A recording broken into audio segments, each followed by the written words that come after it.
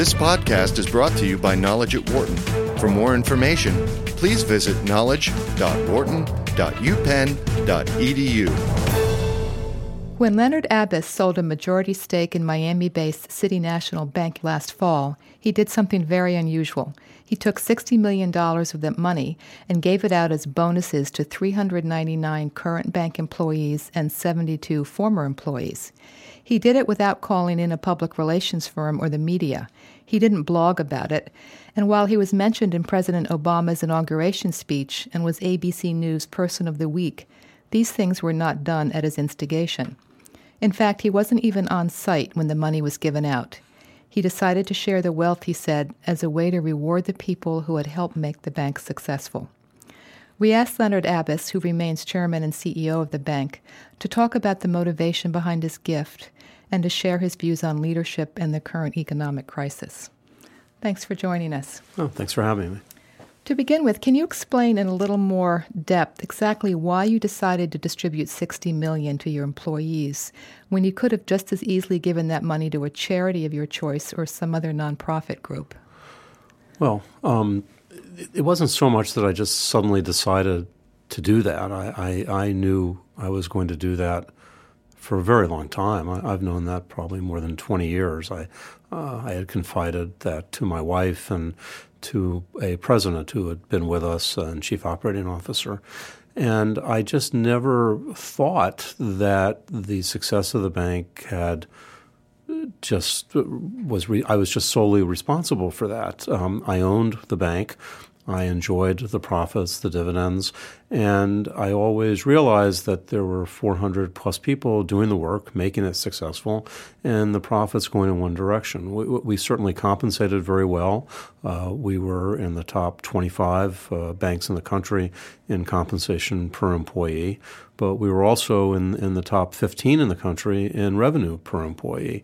And so I felt that, particularly based on longevity, that these people were owners. They acted like owners. They worked like owners. They felt a strong ownership in the bank, and I wanted to acknowledge that. We had excellent compensation, so unlike many companies, we didn't just pay it out in huge ways to the top people, but I had a formula based on how long people had been there, and no one really knows that formula but me, but the longer you were there, the more money you got. In many companies, the people who stay the longest are closer to the bottom of the compensation scale. People near the top tend to move around a lot more.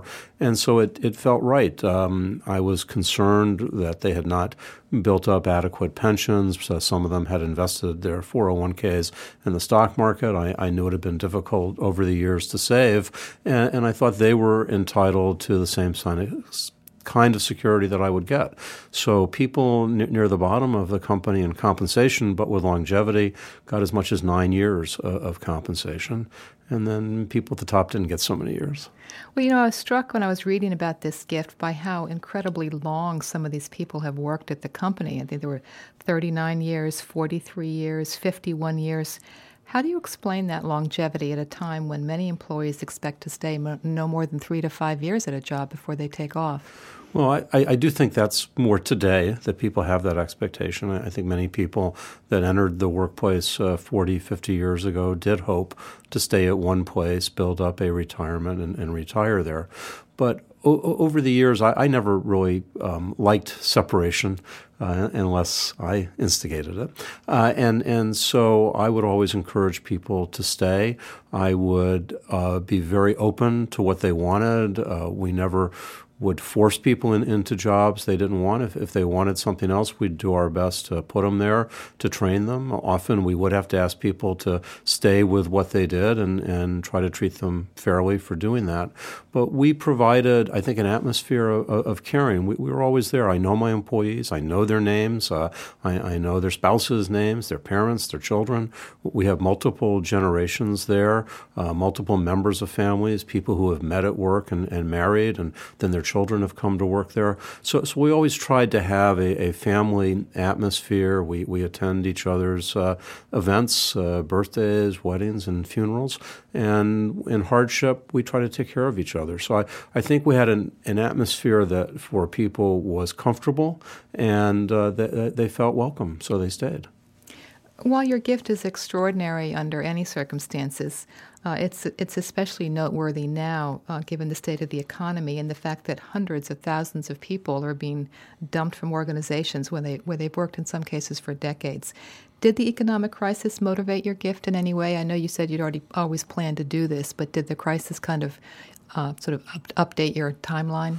No, it just made it more meaningful and feel better, and made me think harder about the amount. I'm sure you're not interested in criticizing any of your peers at the CEO level, but in broad terms, do you think that top executives frequently say that their employees are their most valuable asset, but then act in ways that don't back that up? For instance, the layoffs continue by the thousands, yet many executives are giving up their salaries and perks and bonuses only when they're exposed to the public. One of the nice things about being private and owning your own company is you get to write your own letters in your annual reports. And that's something I've always enjoyed, taking a lot of time in doing. So I also like to read other people's annual reports, especially banks. And I actually do read the letters often, thinking that some public relations firm wrote them. I write my own. So several years ago, I wrote an annual report, and it started off and it said, I like reading annual reports.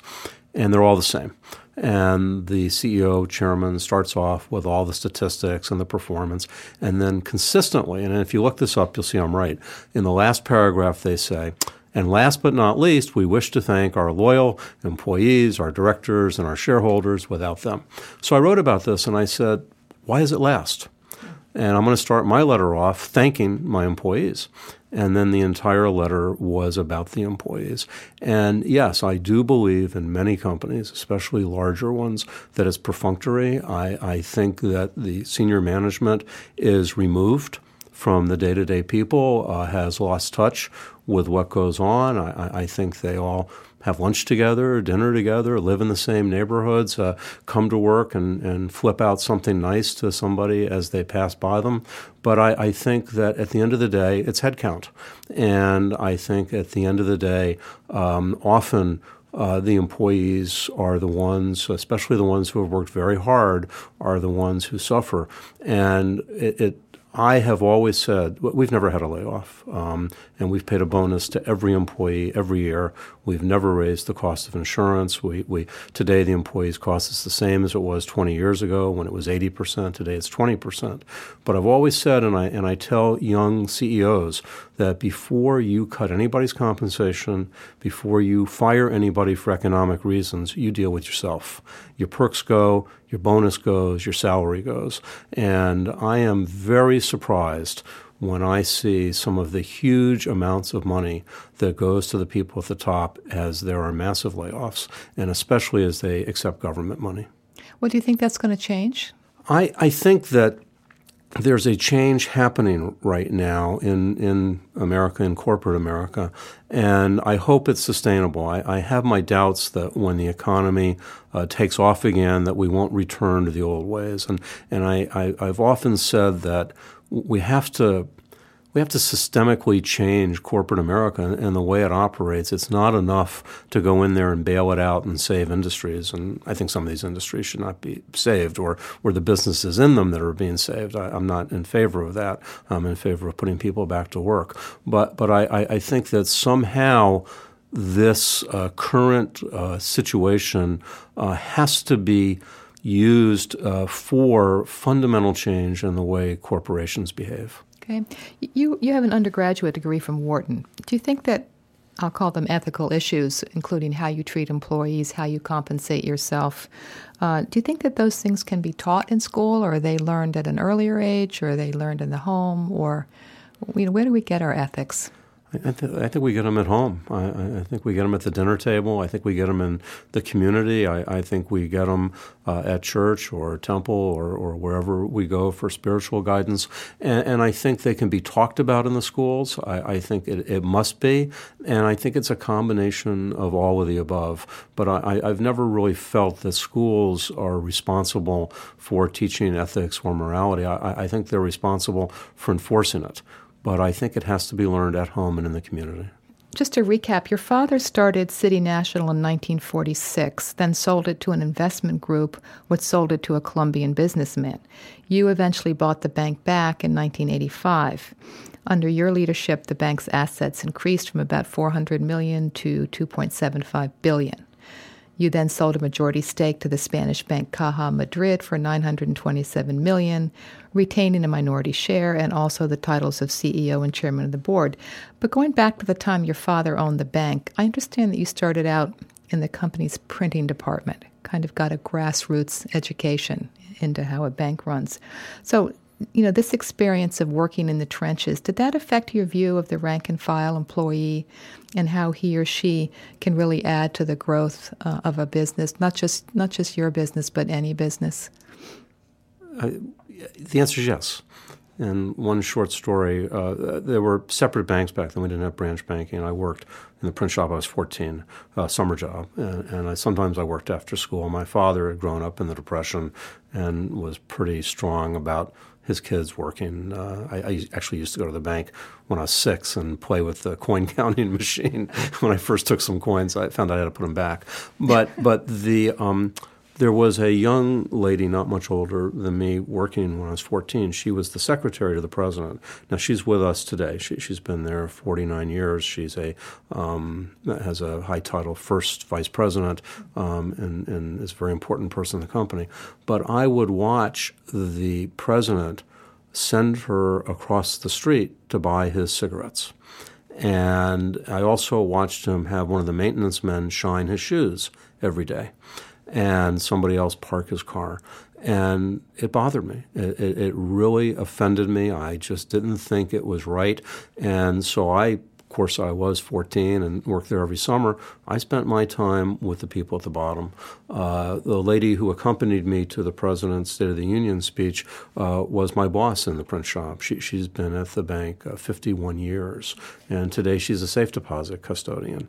And we're friends. I just felt everybody should be treated with equal dignity, no matter what their job is. So rather than aspire to a position where you could get people to get your cigarettes and your dry cleaning, you in fact found it to be quite a turnoff.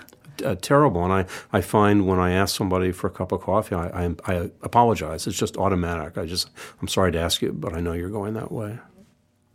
I've read that you're a strong environmentalist, and in fact that you and your family have endowed the Leonard and Jane Abbess Center for Ecosystem Science and Policy at the University of Miami, and you founded the Abbess Floating Research Station in the Brazilian Amazon, among other contributions. But I'm wondering, what does it mean these days to be an environmentalist when it's such a loaded term and there's so many different opinions as to what this globe needs to sustain itself? Well, I think we're rapidly approaching where every thinking person is an environmentalist. But of course, we've been interested in this forever. We even grow our own food and live in many interesting ways and things that we do. But I think at the end of the day, it just means that you're on the side of being part of the solution and not part of the problem. And it's being aware. And, everybody can contribute just in the way they live. And then others have other resources to contribute. But I think we're pretty close to, if we're not an environmentalist, we probably want to live on another planet. Here's an easy question. From your perspective, what caused today's financial crisis? And when will it be over? I got a D in money and banking when I was here at Wharton. And at the time, Citibank was changing the way of thinking to liability management in banking from managing your assets. In the old days, you would gather deposits in the community and then reinvest them through loans to help businesses and grow based on your capital and your ability to get deposits. Citibank came out and they said, look, you need to leverage your capital. There are other forms of capital, which I call debt. I learned they were debt. Today they're capital. But they said, you need to manage your liabilities because assets are easy to get. You can make loans. You can buy securities. Assets are simple. It's funding them that's hard. So rather than go out in the community to get people's savings, you can manage your liabilities by borrowing money from the Federal Reserve, the Home Loan Bank. So that was the beginning of really leveraging up in the financial industry. There wasn't much leverage before that. I got a D because Wharton was teaching that at the time. It was the theory of the day. I'd grown up with a father who was livid about it, who just said, no, you manage your assets. So I wrote a paper saying this is all wrong and didn't have a teacher that appreciated dissent and didn't want to see me again, so he didn't fail me. So I think some of the roots go even back that far where we started coming up with the concept of leverage. You then take that forward, you have your liability management, you can fund almost any asset.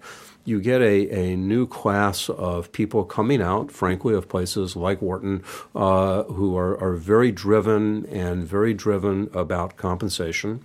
And you come up with new asset products because the ability to leverage your capital, the ability to fund the acquisition of assets becomes almost unlimited. So now what are we going to do? There's so many hardware stores to lend money to. There's so many people to give mortgages. We need new things. So we had people invent, literally I think invent is the right word, complex assets of long-term unpredictable nature, not well understood except for by computers, perhaps, who didn't understand them. And then we compensated them for the production and the sale of these instruments. And to me, that whole process of unlimited funding, extreme leverage, and then a shortage of financial product, along with paying huge sums of money to bright people to invent more and more product that could be sold and allegedly risk spread, I think brought the house of cards down. And I think we have to look at this. You know, I always say I'll give someone a bonus for making a loan after they collect it. We don't give bonuses. I have a friend who's an anesthesiologist. I had surgery, and I was going in. I said, Howard, you're going to put me to sleep? And he said, anybody can put you to sleep. I'm going to wake you up. You're paying me to wake you up. Well, we need to pay these people to collect. And so I think the compensation system has been terribly skewed. When people rant and rave about it's the bonuses that cause this, they might not even know what they're talking about because they're just enraged. But in a sense, they're right. And so to me, it's excess leverage, unlimited funding, and then compensation for coming up with new product. And when do you think we'll see the light at the end of the tunnel? I think we're in trouble for quite a while. There's many measures. Perhaps the stock market is coming back. I'm not sure. But I think that the financial system is totally broken. And I think that propping it up with huge sums of money is not going to solve the problem. We are doomed to repeat this again.